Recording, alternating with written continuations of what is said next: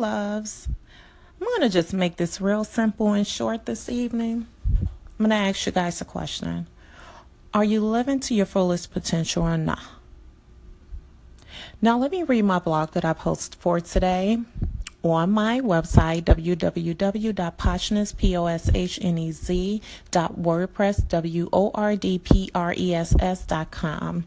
There you will be able to read the blog. Here, fortunately, you're able to catch the audio sector of it. If you had the option to do it all over again, would you? Or can you honestly say that you're not only satisfied, but you are very happy with your outcome in life thus far? Have you taken all the steps in which you have to take in efforts of living this life to your fullest potential? If not, I would advise that you begin to explore this. Because more often than not, we hear the saying of, there are no do-overs in life. So if you are that person who literally have a list of things that you would like to do differently if you were given a chance, that actually is not a good thing. I'm going to be straight up honest with you. We're supposed to be happy in all that we are doing day to day. Now, don't get me wrong. Every day it's not going to be a walk in the park. The day it's not going to be, full of fireworks, smiles, and laughter. But for the most part, we're supposed to be in a healthy, joyful space. Listen, that's just the reality. We're honestly supposed to have more amazing days versus dreadful days. So I would just say whatever it is that put a smile on your face, whoever that special someone is that will potentially keep a smile on your face and keep you going, keep you motivated, keep you encouraged, keep you pushing forward. Visit that space, stay in that space, live in that space, appreciate life in that space and live in the moment.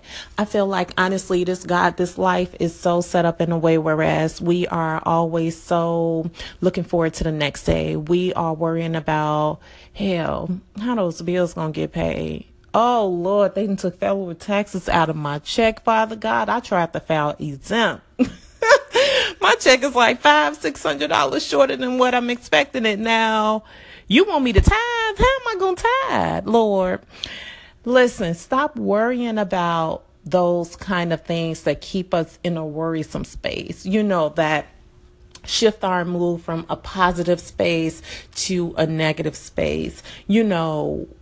Link up with that girlfriend or link up with that boo for the evening, and have a nice little cocktail, go have a nice lobster tail and the steak dinner, talk, communicate and bounce ideas off of each other. Those are the small things that honestly keep some of us going from day to day. This life is so wonderful. It has so many things to offer, but it is honestly up to us whether or not we reach for it, whether we aim for it, whether we first of all believe and trust that it's possible. When you walk out that door every day, put a smile on your face. Even if you woke up with a frown on your face because you got to go to that 9 to 5 that you truly, truly hate, just smile, just be courteous to others. And I promise you that spirit, that energy that you put out will definitely turn around and come back towards you.